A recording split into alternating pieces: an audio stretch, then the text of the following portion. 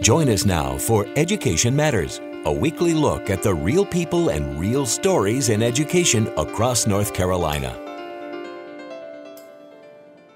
Welcome to Education Matters, presented by the Public School Forum of North Carolina. I'm Keith Poston.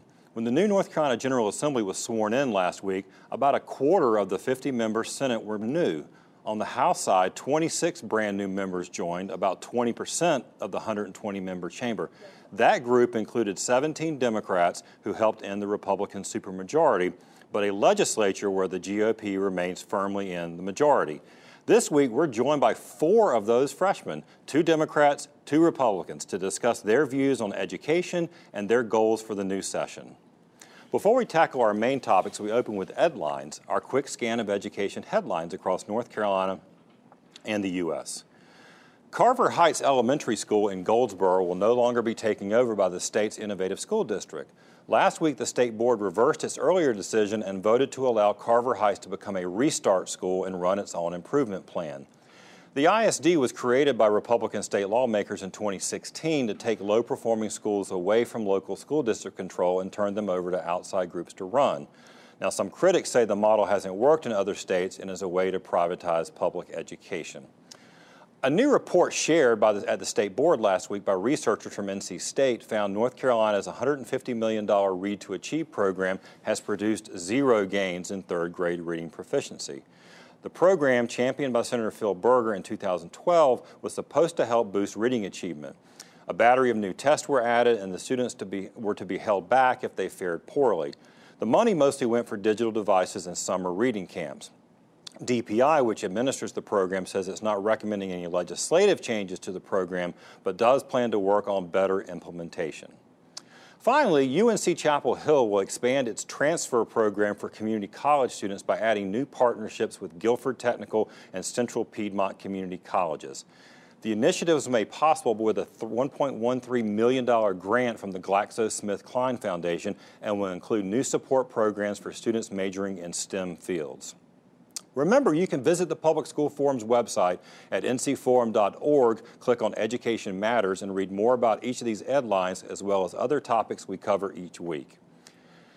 As I said at the top of the show, there's a lot of new faces in the North Carolina General Assembly this year as a new session convenes, and we are fortunate to have 4 of them join us today, and we're going to introduce you to the first 2. First, we have Representative Julie von Haefen. Julie represents Wake County, I think parts of Cary and Apex, and we can talk about that. Rachel Hunt is next to her. Representative Hunt is in District 103, Mecklenburg County. Among many communities there, you represent Matthews and Mint Hill.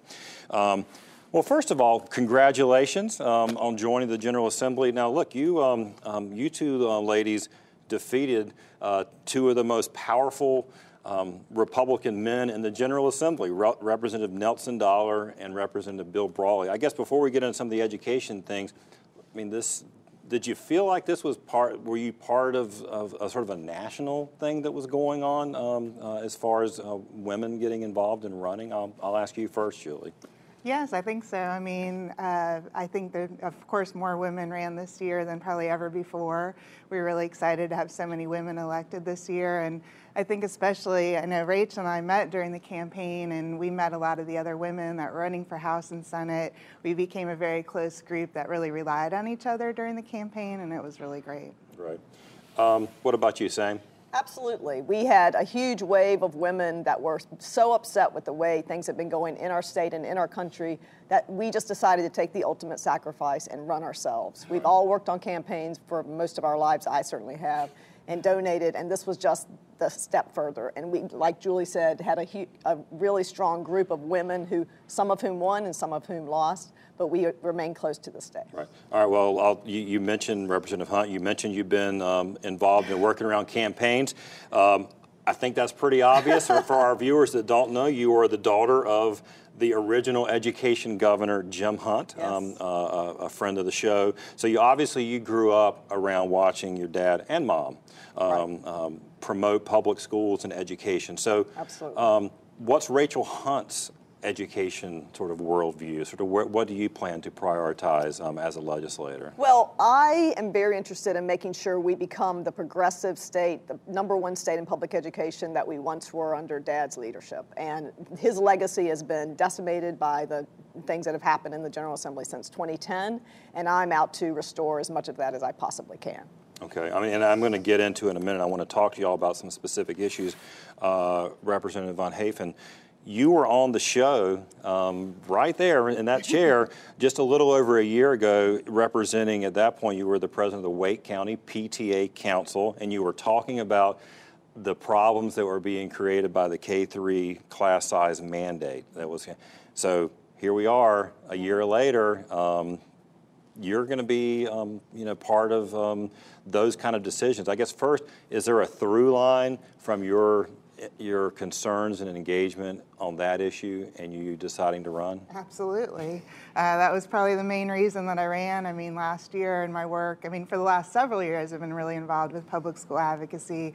I've been working in the General Assembly on the other side, being up there advocating for teachers and students for the last several years. And especially around the class size chaos issue, I got even more involved, and it was the #1 reason why I decided to run. I was so tired of not being heard, felt that there's many other groups, including teachers, that were not being heard, and I decided to run so I could be on the other side of that situation. And of course, now being elected, now your decisions are going to be like you're going to be the one getting the criticism or the praise. I'm sure that you probably had some conversations with some of your new colleagues on both sides of the aisle that have probably been a little like, it's some of these things are tough. They're going to be easy and not going to be easy. So like one of the issues, teacher pay. We've seen something. So sort of where do you think we've been, and is that something that you want to dive into as a new member? For sure. I think that was one of the #1 issues that was talked about, by Rachel, by myself, by many other candidates. I know on the campaign trail, it was definitely something that my constituents and voters talked to me about a lot. I think teacher pay, I always bring it back to respect for teachers. I feel that teachers get a bad rap for, wanting a pay raise, or they always want more money. It's really not about that for teachers. I think it's about the respect that pay brings, and that we need to professionalize, teachers again, treat them as the professionals that they are, and that comes with the pay that they deserve. Right. Representative Hunt, on the campaign trail, you talked to, I'm sure, teachers, educators, parents. Yep. Did they talk to you about things like school funding? Did they have concerns? Is that something that you want to tackle? Sure. Not just separate from pay, but just in general, the support for schools. Absolutely. Everyone has children or is connected to children.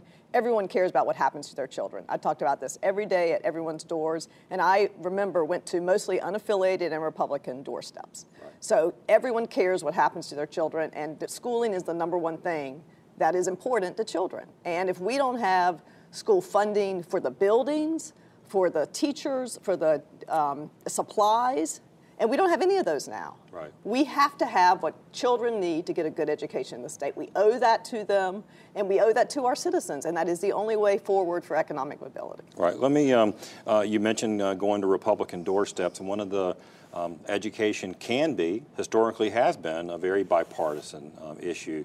But there are some differences, and one of those are on the areas that under the large umbrella of school choice.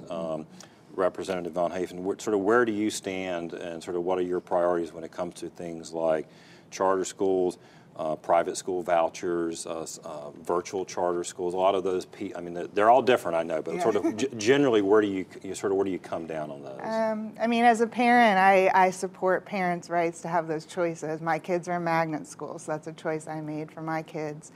But I feel that we've gotten away from some of the accountability of some of these programs. They've gotten kind of too big, too fast. I support a reinstatement of the cap on charter schools. And if we're not going to do that, I feel that we need to increase the accountability of schools. The virtual charter schools have been failing, and they keep being extended. And I think that we need to re-examine how we're accrediting charter schools, and also how we're keeping them accountable for their performance. Representative Hunt, same to you. Sort of, you've got Charlotte's got a lot of charter schools, right. and I'm going to get into the municipal charter in just a sec. But sort of, yes. your take on these vouchers, those things. Right. So I also feel that parents need to have choices. My son actually went to a charter school for high school, and I worked in it. So I've been inside, and I was the board chair. So I know how charter schools work, how they can work. Some of them don't work well. Many of them don't have the accountability we need. We were at the Hunt Institute yesterday. We had a lady from the National Accountability Board of Charter Schools, a national group, and she explained how some of our charter schools really are not accountable, and our state is not doing a good enough job in holding them accountable and making sure that we close the ones that are not working. All right, I want to ask you about House Bill 514. We've talked about a lot. This was directly affected you. In fact, Bill Brawley, who you defeated, right. was the sponsor yes. to allow municipal charter schools. Yes. That's law now. Right. Are you involved in talking to Matthews, Mint Hill, trying to understand more? What do they want? So there's yes. that specific thing, and then there's a policy. So sort right. of where do you come right. down on this issue? So I am very involved in talking to folks in Matthews and Mint Hill. That came up some on the campaign trail with parents who were very concerned about what the tax implications would be from 514. This is before it was passed. And I have now met with the mayor of Matthews, and we have talked in depth about how that's going to go forward. Neither Matthews nor Mint Hill have taken further steps to implement that. Cornelius and Huntersville are doing some study groups about going forward with that. So they have just said, the mayor has said that they want to just keep that right now and not use it and not go forward and make it into. We're almost out of time. Last question for you, Representative Von Haefen. Very positive comments from Speaker Moore about bipartisanship, working across the aisle. You think that's going to happen?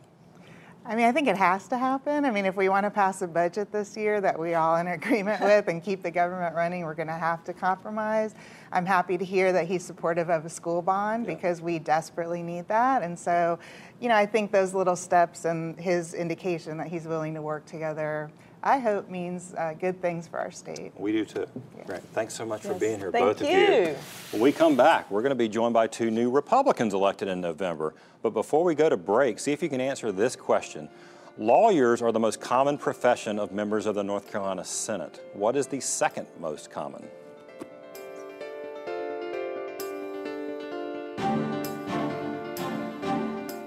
Matters is brought to you each week in part by Paragon Bank, serving others, enriching lives.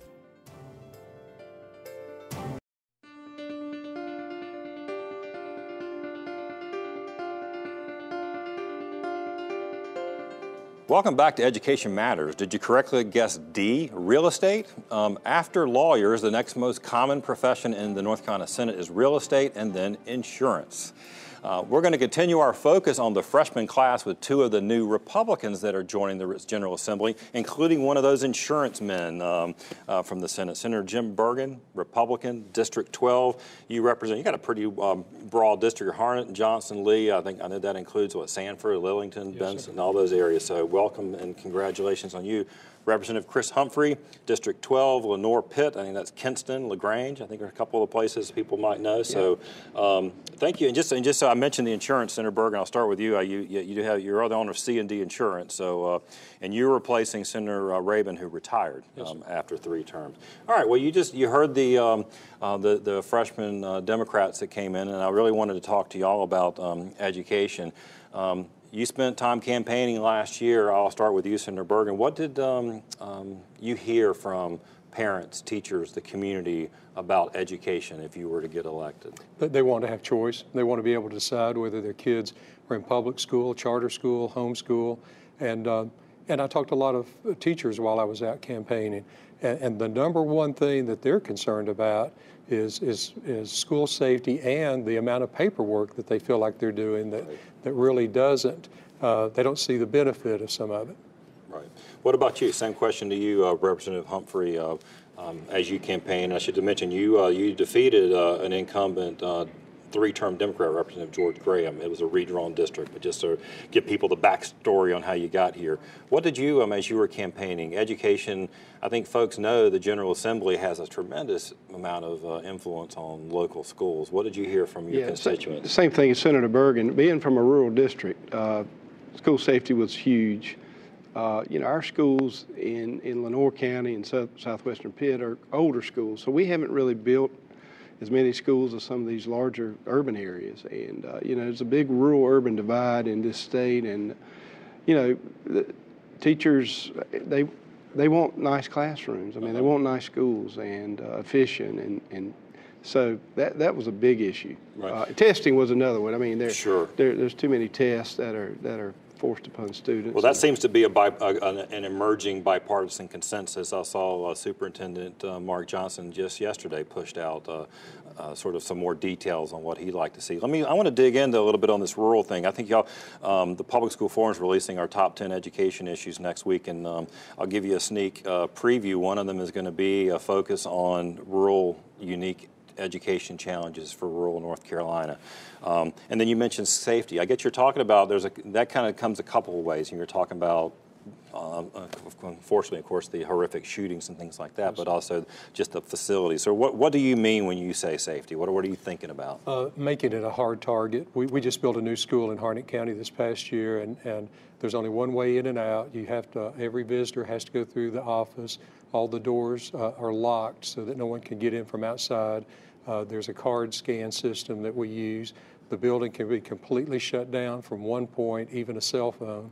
And just try to look at those things, not to make it a fortress, but to make it someplace where people know their kids are safe. Yeah, that makes it. I mean, when we were all growing up, I mean, we're at different ages, but I mean, we had breezeways and I mean, that's the kind of stuff now that you look at and go, unfortunately, we're in a different time. Yeah, I mean, back in the day, you could just walk right in, and anybody could pick up students and that sort of thing. But now, now with just the national noise is really making people more aware. And students, I have a daughter, she's in middle school, 14 years old, and she gets scared some days. She watches the news, and she's in a good school. I mean, it's safe, but you just never know. Yeah, I understand. Let me, I want to talk about two things we just talked about with the representatives, teacher pay and just sort of school resources and funding overall. I think the Republican majority is rightly proud of the investments that they've made in teacher pay. I'm sure y'all talked about that on the campaign trail.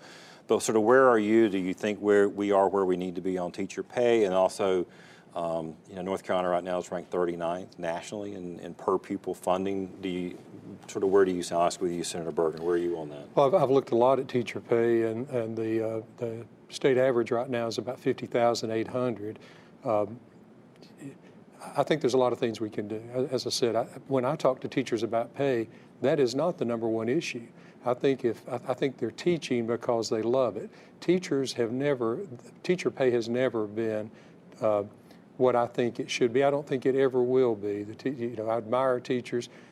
Because of great teachers, I'm doing what I'm doing now. Right. So I want to continue to look at teacher pay. I'll give you an example though, about how there's disparity. I serve as Central Carolina Community College Vice Chair. The average teacher pay in the community college is only $48,800, and all of those folks have their master's degree and are teaching. Something else we ought to do is go back and pay the differential for teachers that have their masters. So you would support reinstating the master's pay supplement? I think we need to be continuously encourage education. I want people to be lifetime learners, and I think by encouraging, I've got 3 children, 2 of them already have their masters. I think, and I'm totally supportive of being lifetime learners. Right. Similar question to you, Representative Humphrey. One of the unique challenges for rural North Carolina is the property tax base and the local funding. And as I think y'all both know, that supplemental pay, I didn't go in and pull all the numbers for your counties, but I can tell you it pales in comparison to what, say, a Wake, a Mecklenburg, or Orange can pay. Superintendents tell me that affects their ability to recruit teachers. Oh, it does. I think Lenoir County maybe 1,500 to 1,800 compared to 12,000, 15,000 in Wake or something along those lines. Yeah. But there's a big disparity. Not quite that high, but yeah, it's significantly higher than those. And we have several counties that have no supplemental pay. Yeah, and I visited a middle school this summer, and they had Teach for America training there. So Teach for America is great for rural counties. It just doesn't really solidify the need for teachers because they turn over. Right, it's not a pipeline program, but they certainly have been they've been a big, I'm sure, I know in your area too, that's been a sort of a lifesaver for some of those soups. Yeah, we've got to figure out a way to retain teachers, and you know, there's more work to do, no doubt about it. I mean, the General Assembly last year made some strides, but you know, these folks take care of our kids, they train them, they teach them, and you know, we've got to make sure we take care of them. Senator Burgin, you mentioned school choice, and that was a key issue for you and that you heard from your constituents. Do you have any concerns about accountability or transparency? Do you think we know enough about, let me give you one, this voucher program, it's the private school voucher. Do you think it's where it needs to be in terms of oversight? I think a certain percentage of the tax dollar ought to follow the child, whether they go into whatever, even homeschoolers. Homeschoolers spend a lot of money for curriculum and stuff for their children.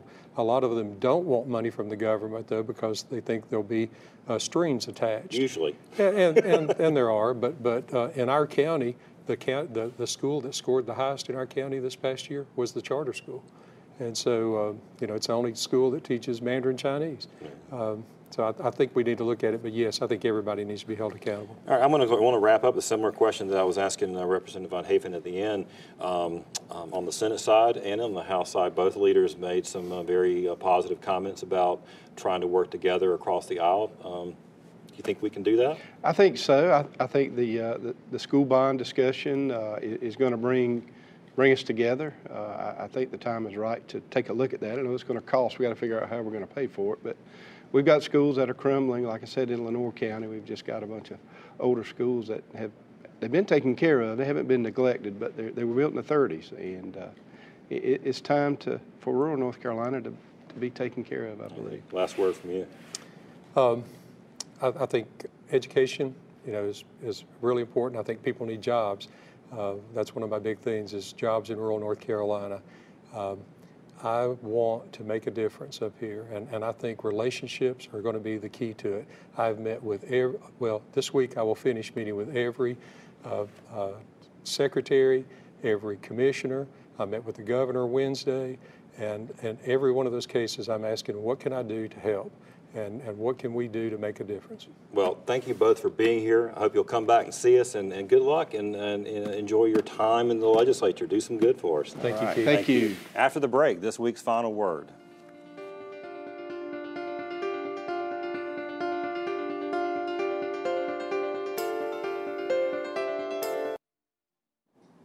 Next week's show will be recorded at the Public School Forum's annual Eggs and Issues Breakfast. We have a great panel that's going to talk about the state's top 10 education issues, including North Carolina's Teacher of the Year, Principal of the Year, School Counselor of the Year, and an amazing high school student who was recently selected as a Latinx 20 under 20.